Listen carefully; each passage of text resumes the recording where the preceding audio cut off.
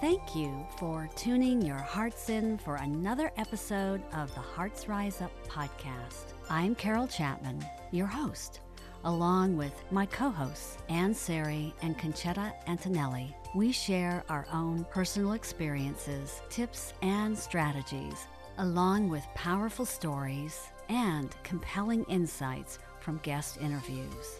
We're here to inspire and empower your conscious evolution, help you tap into your inner wisdom, and rise to your heart-centered higher self.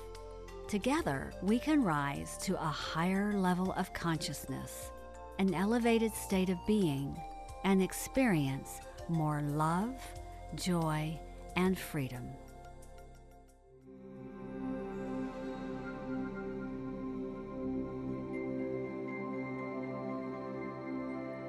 Hello and welcome back.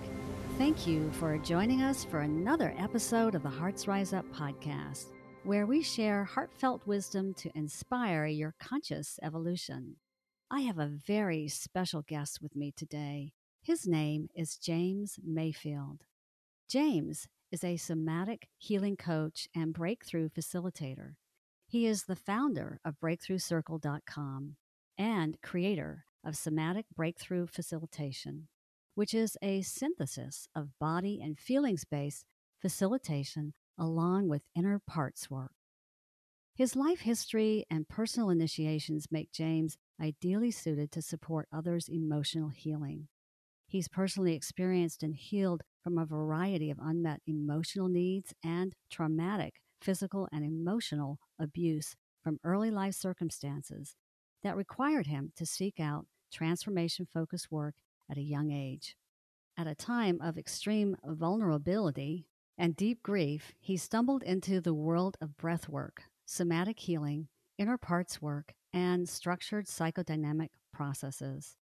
James has been involved in transformational education and emotional development training for 30 years.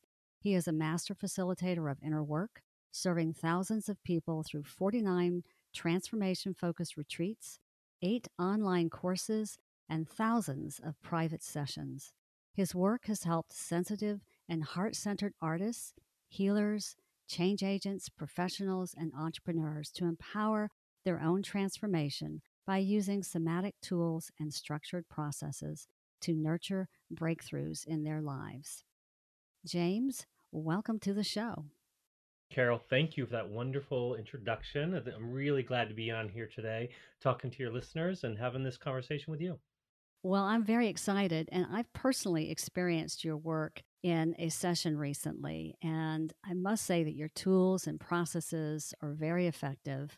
It takes a lot of guts for anyone to commit to unpeeling and working through layers of unhealthy conditioning, those types of unconscious patterns, and I know that I have had them for years and years, but it takes a lot to cut through it and get to some breakthroughs. I would love for you to share your story, some of the defining moments in your life, some of the issues, what you've learned about yourself, the transformational moments, and then we'll get into some of the nits and grits of the work that you do. Well, Carol, thank you very much for the opportunity. I would love to just kind of dive in and share a little bit about my background. A good way to start is just I'm 49 years old. And the first half of my life, I spent up in my head, very insecure, trying to figure out what I was supposed to be doing and what I was supposed to be thinking and feeling. And I was very confused about it. I didn't have a good map for my own emotions and for other people and the way people behave. It wasn't working out for me very well at all. And it came to a head in my early 30s, even though by then I'd already had like 12 years of deeply transformational work under my belt. I went into education very early. I started out my career as a school teacher. At age 17, I got my first girlfriend pregnant. And so I was a teen father, ended up in a very dysfunctional relationship that I didn't understand what was happening with a lot of abuse. And I ended up getting out of it and ended up as full custody of my son, and then put myself through college as a single dad. amidst all of that, when other people my age were partying and were learning about themselves and really uh, being in their early 20s, I was studying personal transformation for children. I was working in a preschool. I was raising a child at a very young age and very, very focused on how can I be here in front of this child and have a transformative experience, something so that they either see things differently or they hear things differently or they feel things differently, they experience the world in a different way. And so for the last 30 years, I've been very, very focused on whether we're working with children or now I work primarily with adults. How do I take the 85-minute sessions that I allow with the client, and how do I make that absolutely transformational so that something happens that is totally different than before that session and new possibilities are available? And that's a very different take than a lot of coaches when they sit down with their sessions. I am really looking for what can we do to cultivate a breakthrough moment. And that's what my tools do, is cultivate emotional breakthroughs. What is, in your experience, a breakthrough moment in the work that you do? I would love to talk about that. One of my favorite topics. The first thing, a breakthrough is a significant change. It's a significant difference from going from one state to another state. And in breakthrough work, what it often looks like is either a catharsis, it's a release of energy that's been long held in the body, oftentimes. It can also be an aha moment, a way of seeing a dynamic that's been happening in a relationship or in your life in a completely different way, and seeing it in that different way changes the nature of your relationship to it and changes the possibilities for what happened. It is about feeling something, seeing something, experiencing something that creates new possibilities. Great. That really helps to explain it because it is really kind of just a major shift in how you perceive yourself and the world and whatever is going on with you with respect to getting through that breakthrough. If you could just share a little bit about what somatic really means, at least for our listeners. I mean, we all might know what the term is, but what does it really mean in the context of the work that you do and Yes. how it helps people heal? Well, somatic means body based, and it was really the turning point for me in my own personal life and in the work that I do up until I started doing somatic work, which is body centered work. And some somatic work is more overt moving of the body and proprioception, moving in space. And then other somatic work kind that I do is more interoception. It's about the sensations I'm having in my body, the tightness in my throat, the heaviness in my chest or on my shoulders, the anxiety that I feel in my belly or my solar plexus. It's that interior kind of sensation that's happening. And what I learned with somatic work was that before an emotion, before a thought, there's almost always a sensation that happens. And most people miss it. They totally miss that there's a sensation of either pulling away or grasping for. And the Buddhists and the meditators have been learning about this for a long time. That I did a 10-day Vipassana sit, and they focused the first 4 days just on feeling the air moving in through your nose over your lip.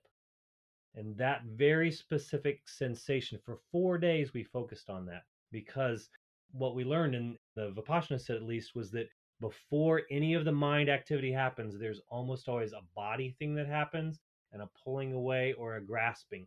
And in my work with people, what I've found is that long before we get to saying something or doing something in our relationship or with our boss or in our life, there's already an energy that's inside of us that is directing us unconsciously.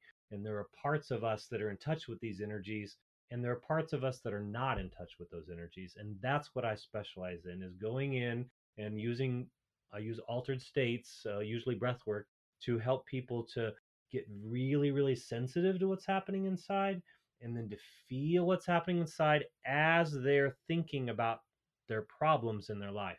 And what everybody finds is that when we think about our problems, when we reminisce about the struggles we're having or any dynamics that we're not comfortable with, our body is responding in lots of different ways. It lights up like a Christmas tree.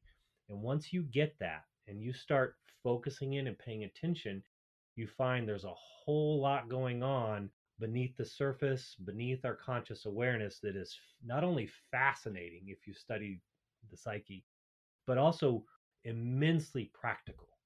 And so where my work, the turn my work has taken with somatic work is I use somatics to help people to find their inner wisdom, to basically find clarity about, yes, that's true for me. I know that's true. That is absolutely true. I know it in my bones. And when someone has that kind of experience, that's an aha, that's a breakthrough moment if they haven't had that. And they know, okay, this is true for me. Now I can turn off all of the other things over there that were before the clarity. I don't have to consider them. I don't have to be overwhelmed by them. I don't have to be confused by them or sucked into doubt about what to do, because I have clarity in my body, a felt sense presence, clarity of what's true for me. And that's how I use somatics, as deeply intuitive wisdom that I can trust. That's a great explanation. I think it would be helpful to understand what really causes emotional upset, an outbreak. I can think of it like logically, but there's got to be something more deeply rooted there. I mean, it's not just because somebody pissed me off that I might have an outbreak, you know? Yes. But what is it that really causes emotional upset and outbreaks? I'd love to talk to you about that. And to do that, there's a couple things I want to introduce. One is I use a chart that's a hierarchy of needs, kind of like a Maslow's hierarchy of needs. And on that chart, we have certain needs that people have. So we have a need for physical self care, for example. We have a need for safety when we're in groups or in our family or with other people or even just on our own. We have a need for connection to other people. We have a need for to feel powerful in our life, and we have a need to have purpose and identity in the world. And when any of those needs don't get met, when they go unmet, sensations happen in the body. Our unconscious lets us know. So for example, physical self-care, if I all of a sudden my stomach starts hurting and I'm like, I'm not sure what's going on, why is my stomach hurting? And so I decide, oh, maybe I'll take a nap. And I take a nap, it's still hurting. And then I go for a jog and it's still hurting. And then I eat an apple and it goes away. I'm like, it was hunger. That's what it was. Hunger was what was causing my stomach to hurt. Well, if I don't move enough, if I'm sedentary and I don't move, then I'll get very achy and I might get uncomfortable in my body and I might then get fatigued and actually not want to move. So all these things that all these choices we make in our life and all these experiences we have, they have an effect.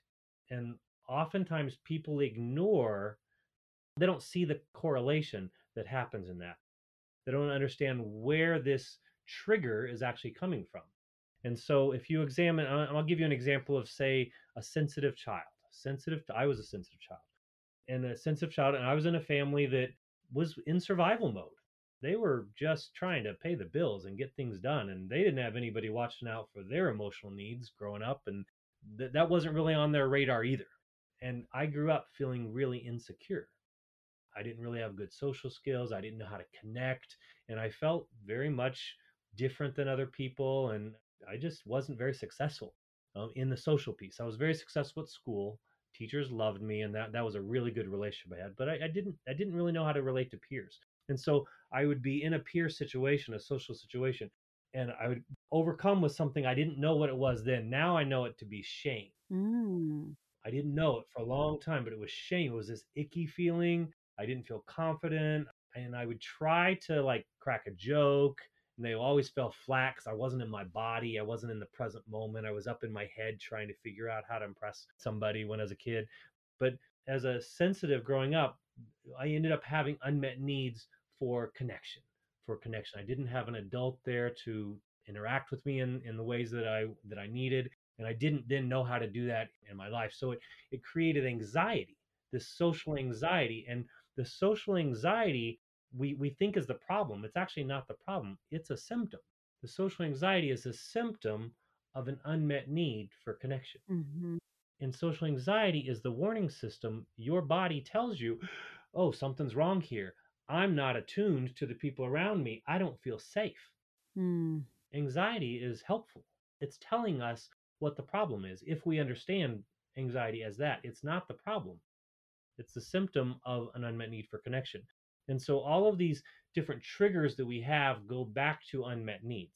If you're in a relationship and your spouse is doing things that are really getting on your nerves, he's not listening to you perhaps, and you get so upset about it, and you get triggered about that. Well, triggers are usually the voice of a hurt inner child. It's and when I say a hurt inner child, I do somatic inner parts work, which is body based, working with these different parts of me. And one part that everybody I know has is an inner child. It's the part of us that is innocent and kind of wholesome, and we want to be joyful and we want to play. And everybody I know I can talk to and I can get them in that state of like, yeah, okay, connected to their inner child. And that's the term that I call it. And a lot of sensitive healers use the term inner child. And really what it means is just it's the collection of thoughts and feelings and behaviors in my nervous system that was created back when I had stress happen. Mm. And you might know this from, you might have been in a yoga class and all of a sudden you're in a yoga class, you or somebody else bursts out crying because somatically they have, in their pose, they've touched a part of their body where somatically they're holding either some hurt or some tension or some fear. They were holding something there.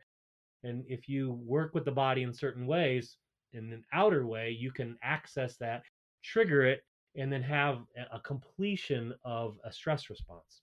Most people, though, take those stress responses that happen, hold them in, don't actually complete that response, and then we walk around with lots of potential triggers just being ready to be pushed by somebody who unfortunately ends up doing something similar to someone who has stressed us in the past. And so, if we're holding all of that in, that really affects us physically and our entire nervous system. My work is in the nervous system. I work at an unconscious level. We start at the conscious and then we drop down following the somatics, following where in your body is responding to the things we're talking about. And that becomes a doorway and it opens up, and then we're able to dialogue because we're connected to that. Like back in that yoga example, if someone felt, oh, in my back, in my shoulder, and they just started crying, if they were to stay with that cry and to say, a shoulder, I'm listening, what do you want me to know, almost everybody will get a response. And it'll come, sometimes they'll just hear it. About a third of the people just hear responses to their questions, their inner voices just talk to them. About two-thirds of people don't hear voices, but sometimes they just know an answer, they just get an answer, they just know it to be true. Sometimes they see a picture in their head or a video, or they get a memory. Sometimes they get overcome with an emotion, overcome with sadness or overcome with grief or with anger. And then sometimes it's just somatic, it's just a tension in a certain area. And if we ask ourselves questions when we've activated one of those areas, and then listen for one of those responses, and then we follow it and keep asking questions and listening, everybody gets very interesting results that they're like, huh, I haven't thought of that in a long time. And it's always directly related to the thing we're talking about. So our body holds wisdom. Mm. And if you know how to uncover the wisdom, you can get really helpful wisdom that can guide you moving forward. And if you are a sensitive, or if you are someone who is experiencing either overwhelm or sadness or hurt or any kind of emotional upset or relationship issues that keep getting triggered, then using somatic work combined with inner parts work to go in and find the spot and then talk to and dialogue with that part of our psyche that is distressed, it has been the absolute most successful modality that I've ever experienced. Why is it so hard for people to, I think, understand these things? I mean, obviously, we aren't all trained in it, but at the same time, we all have these wounds from childhood, and it's hard for us individually to pull out those and understand what those particular wounds are. How do you go about helping? I know that you know how to unpeel it all, but I think the inner child is probably the key to think the breakthroughs, getting through to the inner child and getting that healing done. Well, ask the first question you asked was, why is it so hard? And I can tell you that. I can absolutely tell you. Because it feels icky, because it's shame and it feels icky and we avoid it and we don't want to look at it. We don't want to feel it. In fact, most people organize their lives unconsciously around not having to feel one or two or three uncomfortable things they felt at some point early on in their life. And they are not even aware that they are avoiding that and tiptoeing around that because their psyche is so good at protecting them from having to feel it. When we have stress that happens in our life and somebody is not there to mediate it, or we're not able to fully metabolize it and deal with it, then what happens is we end up with a divided self. We end up with a part of us that we feel is okay and good and it's okay to be like this, and there's another part of us that's like, oh, that didn't work very well, I better not speak up at meetings because I got yelled at. Or part that's playful, the part that's fun, the part that maybe gets a little rowdy sometimes is not okay, and that goes in our shadow. We have created shame. Shame actually happened under the stress because shame was created. And instead of holding and honoring that part and saying everybody messes up sometimes, or he must have been grouchy, or instead we've made it about us, because that's what people do. We make it about us, we personalize things, and we know the best way to avoid that pain in the future is to not do that. So we exile this part of ourselves. That becomes a coping mechanism we use to deal with pain. And then as we grow up, we have these coping mechanisms of, dad was a rager, so I learned very quickly to read the room and figure out what mood people were in. And if someone seems distressed, come in and see what I can do to make them feel good. And there's the birth of half of our healers in the world right there, is that process right there. And then as we grow up and it becomes the water we swim in, it's what we do. And we forget that it was a choice made by a 4-year-old at a very young time, and a very sensitive time when there wasn't someone there to help them process and metabolize something. And so my work is repair work. It basically allows people to find where we're a divided self, and to find out which parts of us have been organized as empowered parts that hold us and care for us and make sure things get done and make sure we don't get hurt, and which parts of us are disempowered parts that need controlling and need to be managed in some way. And we end up with these empowered parts and these disempowered parts, but we don't have any way to work with them because we haven't been taught. This kind of work is kind of a need to know basis. People learn it when they get themselves in trouble and they need it. It's not something that they learn at school. It's something you learn when you need it. And when you learn how to get in touch with empowered parts, get in touch with disempowered parts, use somatic tools to find where the disempowered part is active in your body, and then how to call upon empowered parts, and then to have them interact in healing ways, that's where the healing happens. That's where maybe you weren't held during a stressful time when you were younger, but you can come in and you can do it now and repair that. And that's the work that I facilitate for people.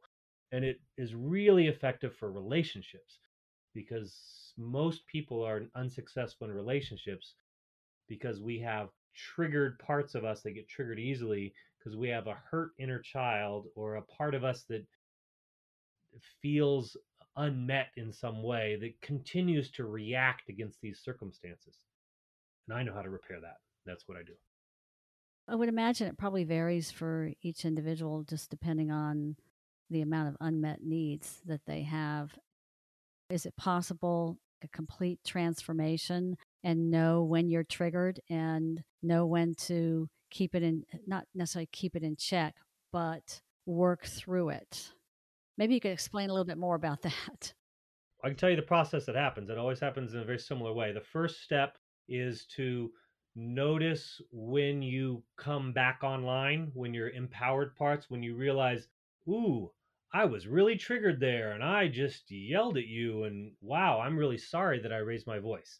It's noticing, and we actually get data on, okay, so it took you a day this time before you could collect yourself and then make up. Let's see if we can do that in half a day. And then we work on waking up faster. And that's part of that's mindset work of understanding what's happening when you're triggered. But very quickly, we can get to where people notice it as it happens or right after. It's easy to get to that point with a little bit of training. And once you're there, then it's a process of like, oops, I did that thing that I do again. And then stopping and then like going within, finding the part that was triggered, having a dialogue with them, with that part, empowering yourself and like really like holding yourself. I teach people how to hold themselves. And then what happens is with that little 2 to 5 minutes, sometimes you can do it 30 seconds, then you feel completely different.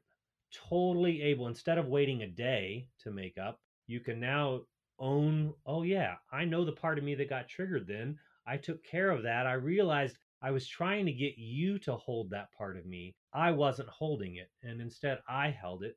I'm okay now. And here's what I want to say about that. And here's what I'd like you to know. It's a very empowered conversation. And then you go from there of seeing how you can head off of the past, how you can notice it. Ooh, I know what I would have done in the past, and I'm not going to do that. And even I teach people how to narrate out loud things like, instead of just triggering and yelling at someone, be like, wow, lots of heat in my chest. There's a yell here. It's like I feel like part of me wants to yell. And when you start to narrate the sensations of what's happening in your body, it delays you from reacting and allows you to start to hold yourself, and it creates a whole new opportunity that wasn't there before. So that narrating what's going on inside of me, a trusted loved one, is a really good way to go from very triggered to catching your triggers before they even happen. Mm. Can you give maybe a couple of client examples or even an example of yourself years back as you were learning and going through this process of things that triggered you and how you moved, not pushed, but moved through it, through these processes that you have learned and trained yourself on? I'll start with a client. So this one client, good for illustrating this, she grew up as a good girl. She followed directions. She was a good girl. There's this man that she loved. She was in her 40s. She was a man she loved, and she had had this ongoing on and off relationship for 10 years with him. And it was the same thing that always happened is she'd start dating him again because she realized, wow, we love each other. Why are we not doing this? And then very quickly she would get fatigued, totally worn out, not feeling like herself, feeling like, I don't know what's going, but something's got to change. I can't do this with you. And then break up. Usually it lasts a couple years, and then break up, and then maybe broke up for a while, and then they'd get back together because there was lots of love there. And she didn't understand what was going on until we started doing somatic work. And she realized, as we were replaying through some fights that she had, she realized that every time her boyfriend would say things like, hey, let's go out to eat. And she'd be like, because she's kind of a homebody and she didn't really want, she's like, oh, okay. And she would say yes. And then they would go out to eat. And this habit of people pleasing, of saying yes, she knew it was a problem. What she didn't know was that she found out in the somatic work was every time she did it, her throat, she could feel it in her throat and she could feel it in her shoulders. That her throat and shoulders were telling her no, and she was ignoring it. When that started happening, she started saying, when someone would ask her to do something, she wasn't in the relationship at the time, someone would ask her to do something at work and she was really too busy, she would say, I want to help, but I'm noticing some tension, and the tension's telling me no. And she would, at first, it was just that. And she said, James, when I did that, when I spoke the tension that my body was telling me, it was like an aha. A light bulb went off in my head, and I realized I've been ignoring my somatic wisdom my entire life, and that I need time away. And I'm a homebody, and I've been ignoring that with my boyfriend over and over and over again. And when she stopped doing that, she realized I can be in a relationship. I just have to say no a whole lot to do that. What an amazing realization, and actually going through the process with you. And then in a real life circumstance, it comes through that somatic wisdom from the work that she's had with you. That's just beautiful. Our bodies are way smarter than our brain. Our brain has all kinds of ways to justify, and it's our ego. So it's our ego. Our ego parts are always trying to stay safe and not get hurt, and whereas our body is just honest, like, no, I'm too tired for that. I don't want to do that. I want to do that. I don't want to do that. Our body is so much more reliable. Sometimes you have to listen to it in certain ways, not always take it literally, but listen to it in certain ways and know which part of us is speaking through our body at that moment. I'd love to share just another client with you, and then I'll share something from me. Sure, please do. This client, she was in one of my courses, online courses, and she said, the big thing that she was wearing, she said, I'm a coach and I wrote a book and I know I'm supposed to be using video. And it's like, I can't push play. I've tried it many times. I can't push play. I don't know what's going on. And this is an example, and everybody I know has this, of avoidance patterns we don't understand, or triggers we don't understand. We don't know what's going on. And I have yet to work with someone and not get to the bottom of a trigger, because our body tells us. And I know how to pull that out and to unwrap it and figure it out. And so on the course, I just said, well, you want to try something? And so I had her do some breath work, which put her into a slightly altered state and increased what the sensations inside of her. And I had her think of getting ready to shoot a video, and I had her talk about it for a minute so that she was getting anxious. I purposely get people anxious and into the states that they're concerned about. And then I asked her what was going on, and then she described some symptoms that were happening in her body, and I don't remember the symptoms specifically, but it was, I know it's something in her heart and in her throat, and about speaking up, and about she just didn't want to be seen. And then I had her dialogue with that part, and was like, heavy stuck heart, what do you want me to know? And then just get real quiet. And I've already trained her to listen in the 5 ways: listen for a picture, or a word, or an answer, or just a felt sense knowing of the answer, even if there's no words there, or an emotion or sensations. And she's like, huh, that's weird. I haven't thought about that in maybe a dozen years. And she said, what came to my mind was this memory of when I was in third grade and I was in the gospel choir, and I was on up in front in the church. I walked up in the church, and as I was walking up across the stage, my stockings were falling down and I didn't know what to do. And I looked over at my mom, and she was staring at me with daggers in her eyes, like, you're embarrassing me. And I just froze. I froze, and I just stood there and didn't know what to do. And then eventually I was able to get off the stage, and she said, wow, she's like, I haven't thought of that in at least a dozen years. And so I took her through a process. She was blaming that little girl. She was like, I embarrassed my mom. I didn't know what to do. This is what we do with our childhood parts. We blame ourselves for all these pickles we get in, and instead of bringing compassion. And so I got her in touch with that little girl, and that little girl inside of her, through her body, said, I'm scared. I don't know what to do. What do I do? What can I do? And then I got her in touch with another part of her. I got her in touch with her inner mama, because she's a mama. But she wasn't, and she's a mama tiger for her own kids, but she wasn't including herself in that. And I, first of all, I brought in her daughter in that situation, and she's like, what would you do? And she's like, imagine her there. And she's like, Mm. oh, that's not okay. Oh, I would just say, oh, baby, it's all right. And she was able to, like, bring in all this compassion and say the words she would say to her daughter. And then I switched her daughter out for her. I was like, now I want you to, like, imagine yourself up on that, in third grade, up on that stage.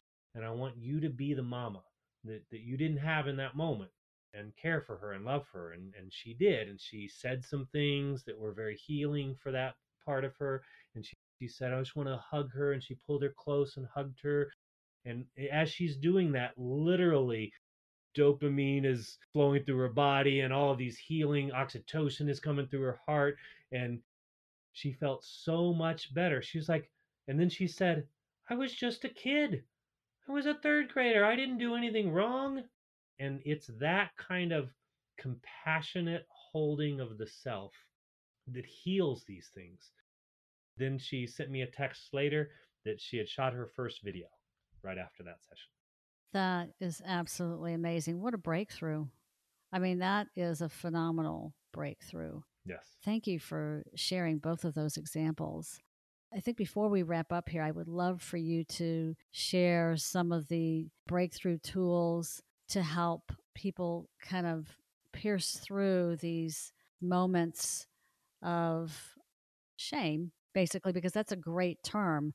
They build up and we feel shame. We feel shamed of ourselves. So I'd love for you to share the simplified tools that you have. Yes. And so I would love to share that. I want to speak one thing about shame is I had many, many breakthroughs around shame. I'm highly attuned to shame in myself and in other people. That's really probably my gift more than anything is I'm really attuned to shame and I'm really attuned to what shame does in the body and how it works and what to do with it. And I have a very different relationship to shame than I used to. I used to think shame was bad, it was a lie, and I had a breakthrough experience where I opened myself up and I did a pineal gland activation breath work and had this really big experience where I felt some really terrible things that I didn't do that were part of the collective unconscious, I guess, of humans. And it was really icky. And I was like, okay, okay. I was breathing through it and feeling all this shame in my body. And at the end of it, I felt amazing. I felt like I had just made love or something. I felt like joyous and light. And I heard a voice, thank you for feeling me. No one wants to feel me. There's a good chance that was my active imagination and my shame circuitry talking. But what I got was, oh, there is a gift in shame. And as I've continued to explore that, I found out, oh, shame has helped our human society in lots of ways. And it has been used by collectively by us and by our parents and each other in ways to help protect us and keep us safe from a very fearful place. But there is a place for it and there are some benefits to it if you get deep into shame work. So I just want to let you know shame's not the big bad boogeyman everyone thinks it is, but you have to go several levels deep to the unmet needs underneath the shame to be able to work with it in a good way. Part of what I do is really helping people slowly venture into these areas where they've been judging themselves and where they feel ashamed and be able to unwrap that and to be able to remove the shame from it. And what happens is you end up with this wide open energy that, and if you've taken care of your inner child, you end up with this real joyousness that people are attracted to and that's magnetic. Sensitive healers specifically need this work in order to be able to be clear for their clients. If we're filled with shame or if we're trying to hold back and hold down these unprocessed feelings, then we're not able to really be as present and as available and as in tune and clear for our clients or for the other people that we meet in our lives. So anyone with a heart wide open, we must do shame work in order to be able to sustain that. Well, and I think it's also interesting, and thank you for explaining that because I think that really helps to round out this discussion. You mentioned something about it's not only the shame that comes from the things that have happened within our own lives, but the collective consciousness. Can you shed a little bit on that? Well, I can tell you that we have active shame circuitry that, just like that, a look from someone or a word or anything that just takes us back to anything that we felt shame about, it can immediately activate that and send a cascade through our body and change our behavior, change the way we see something, the way we experience something, the way we respond. And so, the reason we do this work is to give alternatives to just being held hostage by a nervous system that's racked in shame or that is tied to previous stresses that have never been fully metabolized. And if we haven't done shame work, then you absolutely are wearing blinders. And there is a part of you that is trying to keep you unconscious and away from certain feelings so you don't feel them and experience them. And it's doing that to try to help you, Mm. but it's not really helping you. And there's a level of maturity that we can get to where we start to go back and repair these areas. And it gives us tremendous capacity to be able to hold space for others once we've taken those journeys ourselves. Right. And I can imagine that we take in those things that are happening in the world, society's perspective or maybe not even perspective, but just the way society dictates certain things. And that can affect us internally as well. Oh, absolutely. The cultural conditioning that happens, in families and in schools has a very long shadow. It does. Looking back now, I'm like so grateful for the insecurity that I felt, and the very difficult first relationship that I had, and the just these challenges that I went through that helped attune me and give me real experiences that then I could make sense of. Because what I found is that it's not the trauma that does the damage. It's the meaning we make of it. It's the story I tell about myself Right. and my capacity in the world that does the damage. And that's all the meaning making piece. And we can fix that. We have the technology, we have the tools to repair that. Right. So that brings us to the Pandemic Breakthrough Tools Checklist and Toolkit. It was originally called the Somatic Breakthrough Tools Checklist. And then somebody said, right in the pandemic kit, these are all the things I need to be doing to survive this pandemic. And so Yeah. it's currently, I'm ready to change it back now. Everyone's kind of tired of the pandemic by now, but Yes. these are the Me included. yes, the 13 main tools that are simplified that I find for people that just want in the moment to feel better. This is what's going to help you to feel better. And if you take this doorway all the way, you will have a breakthrough. And so the first one is breathe deeply. Just to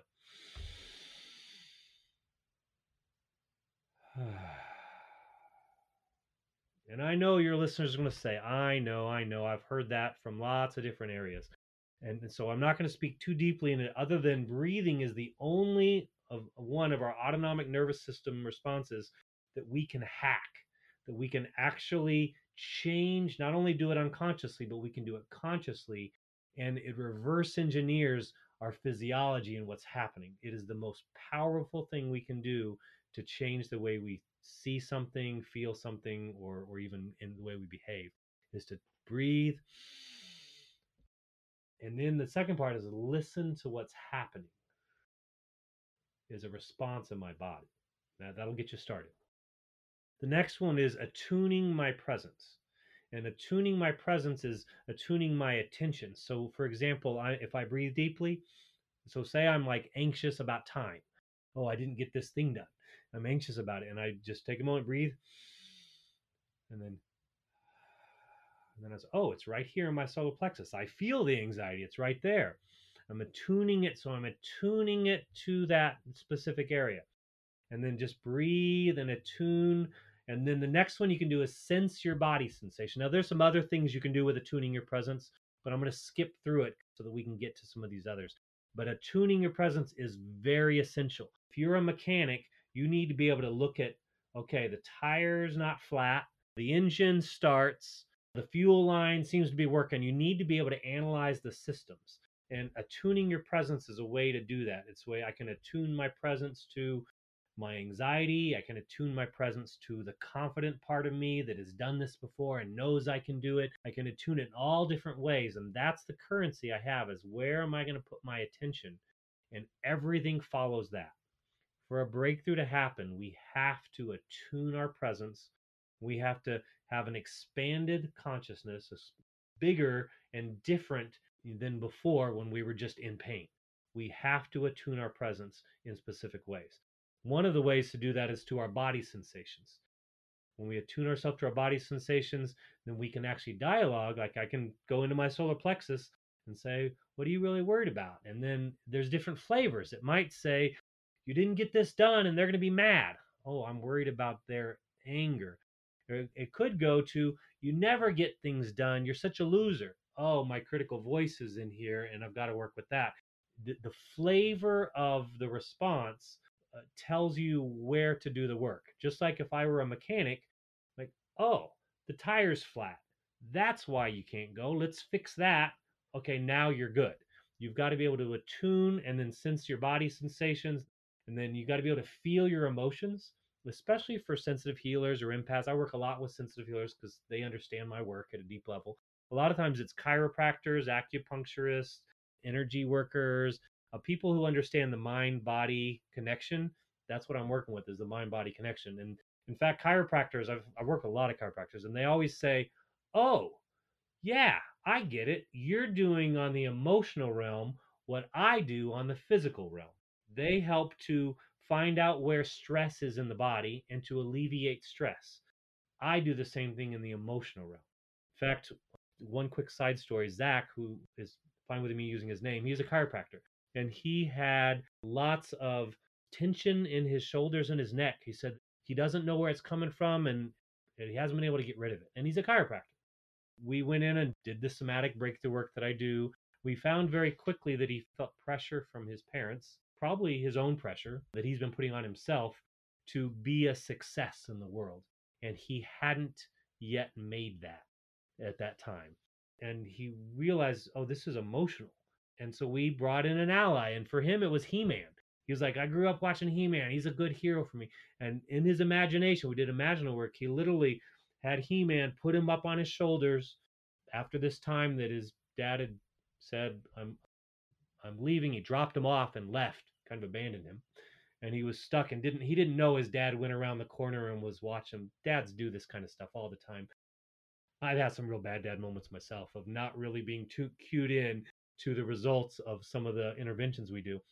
And so he was this kid who thought his dad had just left him Mm. because he was upset and crying. And so his dad left him. And so in this imaginal reenactment, it was He Man came to him, put him on his shoulders. He felt the power of He Man.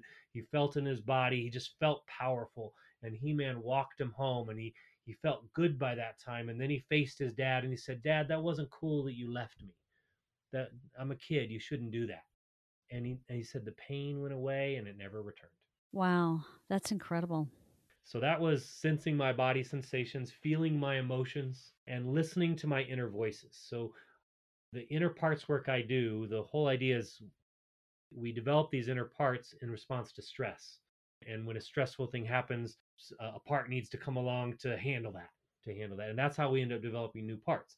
And that there are no bad parts. Even the inner addict that wants to reach out for food or wants to reach out for something outside of myself, or in my case, wanted to reach out to be desired and to be cared for. I was very roped into that in my 20s. It was a big thing for me. I was really seeking outside of myself for validation, and I'm totally clueless that I was doing it. I had no idea that I was trying to get mother love from women.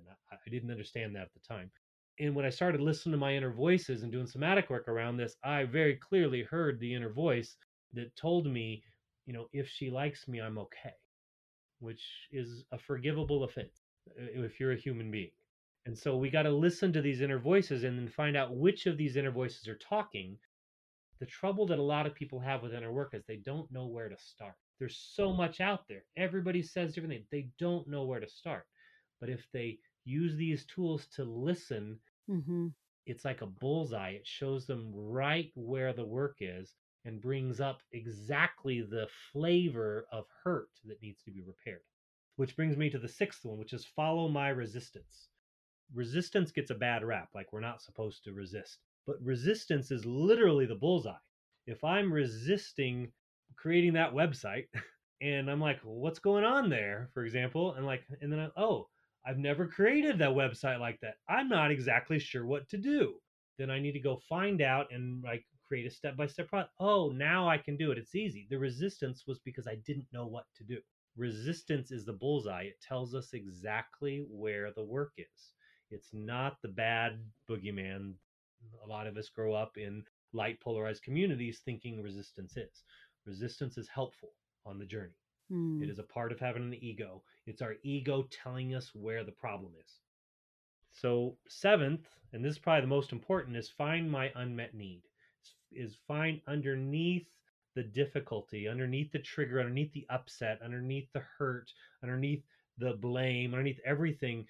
What's the unmet need? And Marshall Rosenberg from NVC, Nonviolent Communication, talks a lot about this. I learned a lot from Marshall Rosenberg. And if you go to finding the unmet need, it's a really gentle way of doing inner work because every upset has an unmet need. Every coping mechanism that we've developed in our life, whether it's procrastination or that's just or many of the different ways that we or control. If I control everything in my life, have lots of control there, then maybe I'll be okay. That's a coping mechanism. And every coping mechanism underneath it has an unmet need.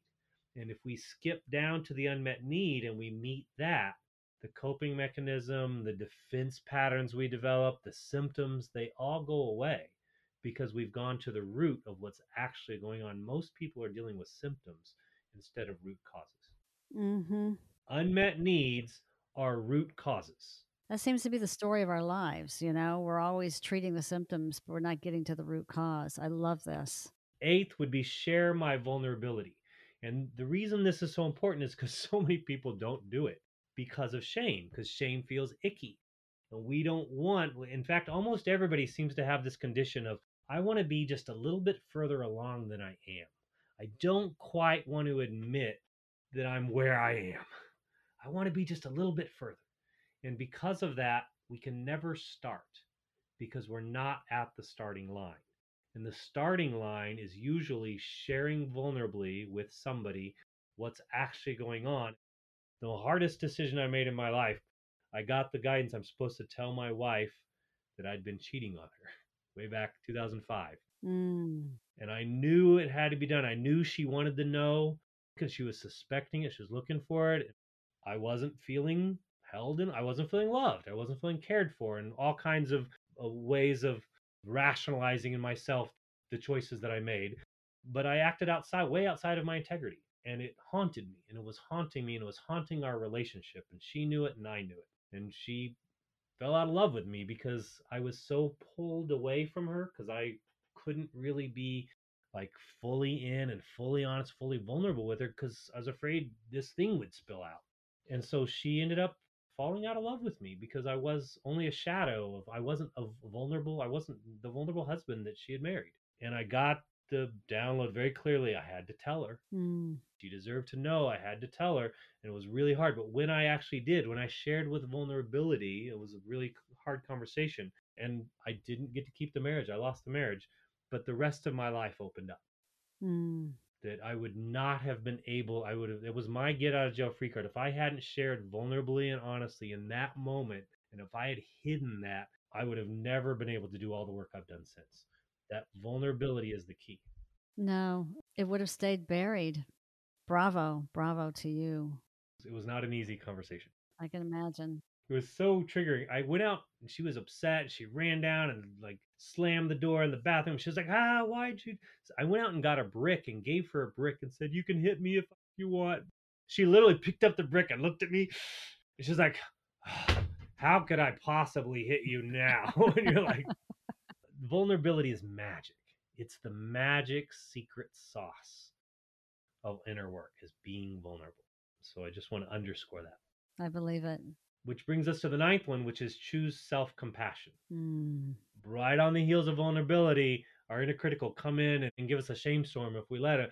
We've got to choose self-compassion. We've got to find a part of us that's like a mama bear part or a father bear part that holds space for our friends that can come in and say, give yourself a break. Lots of humans have made this error before you. This is a human thing. You'll get through this. The voice of self-compassion. And that's actually the secret sauce of my work is I help people find their divided self, learn to toggle between a disempowered part and an empowered part and to feel both at the same time. Most people cannot do that because they haven't practiced it.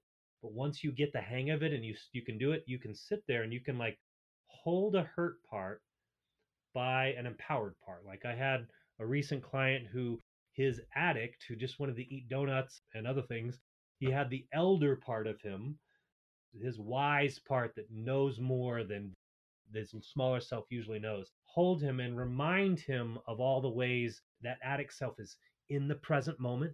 It wants what it wants. And those are the two things about that. And those aren't bad. It's in the present moment. There's good things to that.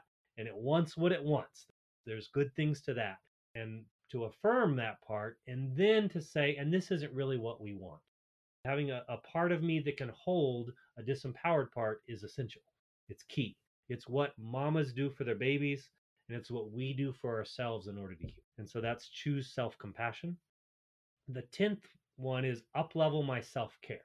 And anytime we're in crisis or we don't know what to do or we're just really stuck, up leveling your self care is always a really good first step because diet, sleep, and exercise helps everything else in a positive way. We know after a good night's sleep, we literally are thinking better. We don't go down the same rabbit holes. So up leveling your self care can't be spoken enough of. The 11th one is nurture my inner child. And I have a whole process. You can download my Pandemic Breakthrough Tools checklist and toolkit. And it has a very specific process for how to do somatic based inner child work, not just mental activation where I'm just talking in my head or I'm feeling in my body and then connecting to a part of me that is responding somatically or emotionally, and then connecting to that voice of my hurt inner child or my critical voice, or there are lots of other parts that we end up working with that are disempowered parts. And then nurturing that, finding it, feeling it, and healing it. And there's a process that you can follow to do that. The 12th one is see myself clearly, and that's mirror work. And it's a different kind of mirror work than maybe people who grew up with Louise Hay. She does mirror work, or she did mirror work. Mirror work, she would get in front of a mirror and she would say, "You're beautiful, you're great, I love you." And I have found that that does not work very well because the moment I do that, a little part of me says, "No, you're not. Bullshit." It says no, and it argues with it, and it because I don't really believe it. And I found a much more effective way to do mirror work, which is to use mirror work and to look and deeply see what I see, and to first judge myself because that's the first thing that comes, and then to go beneath the judgments and be like, "Oh, it looks like this person is looks like you're sad. I see some sadness in your eyes. Oh, you look like maybe you're caring. I think you might be a good friend." And like going deeper and deeper into what you actually see, what is actually present. And if you have a facilitated conversation or if you know how to do that, it ends up feeling amazing. There are a lot of people who are out walking around not feeling seen or not feeling heard because of the way they were raised and the people in their lives. And when we find out we can see ourselves and we can hear ourselves and we can fill up that cup and start from a full cup and then be in relationship, not from an empty cup, it makes all the difference in the world. Mm. And then the last one, the 13th strategy is restoring my thinking. And that's a narrative process. I took a year-long course in applied mythology of how to narrate our life and our story and the world. Basically, a collection of tools of how to let go of old ways of thinking, limiting stories that maybe are only half true, and then how to lasso in more inspiring stories and more empowering stories that are going to take us where we want to go. And so it's how to restore. That's a mind based process to restore and make different meaning of the events that I've been relating to in a disempowered way.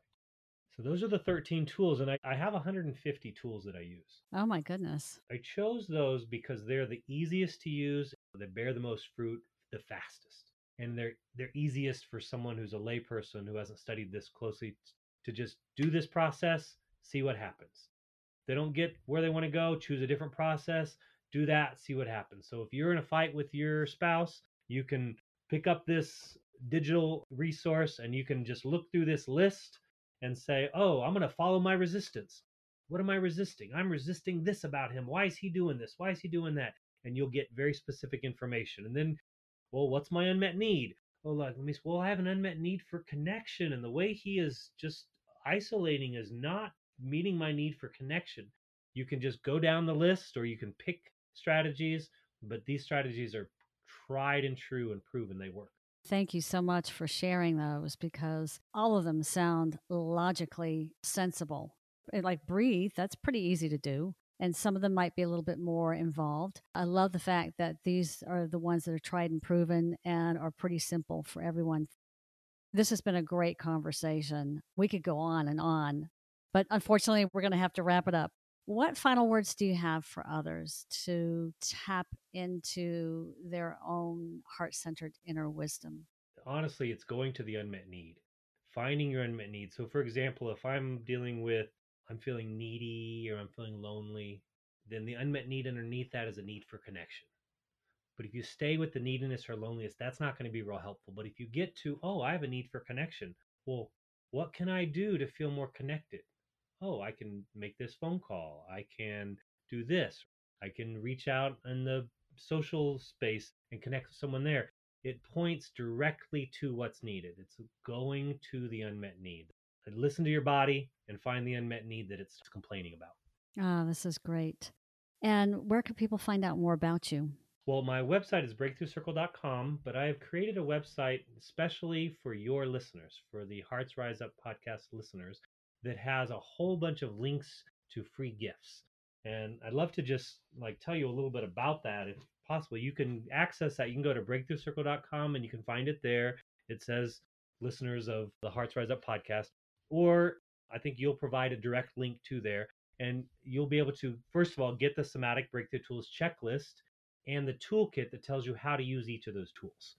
You can also download a free gift, a Sensitive Healers Somatic Inner Parts Training, that is a mini course with it. You can actually go through that and learn about inner child work and somatic work and why that's so important for sensitive healers.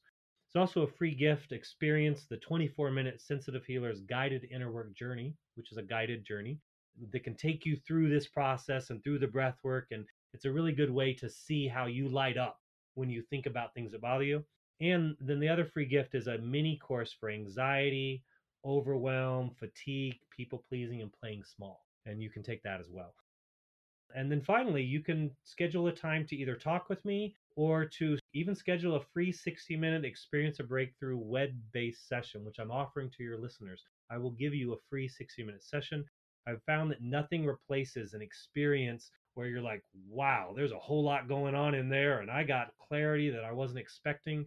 That's the best way for someone to experience this work, is to just experience it. Absolutely. And I can't say enough. I can attest to just having one session with you. Extremely, extremely beneficial.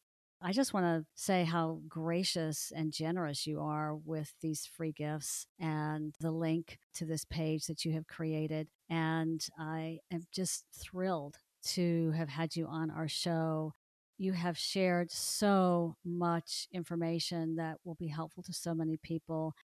I encourage all of our listeners to give this a try. We'll share the links and you'll have the information to grab these free gifts.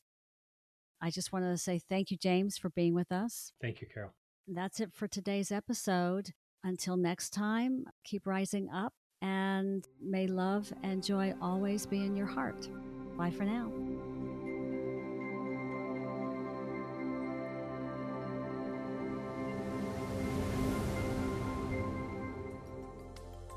We hope today's show helped to bring a bit more joy and happiness into your heart. We hope it inspired you to unleash your inner power and rise up to your best and loving, heart-centered, highest self. We'd be grateful if you'd leave us a review on iTunes. Those reviews are important to spreading this valuable message. We'd love for you to subscribe to our podcast and share the show with others. Visit heartsriseup.com for heart-centered courses, guided meditations, and our popular Notes from Your Higher Self. Until next time, keep rising up, and may all that you love thrive.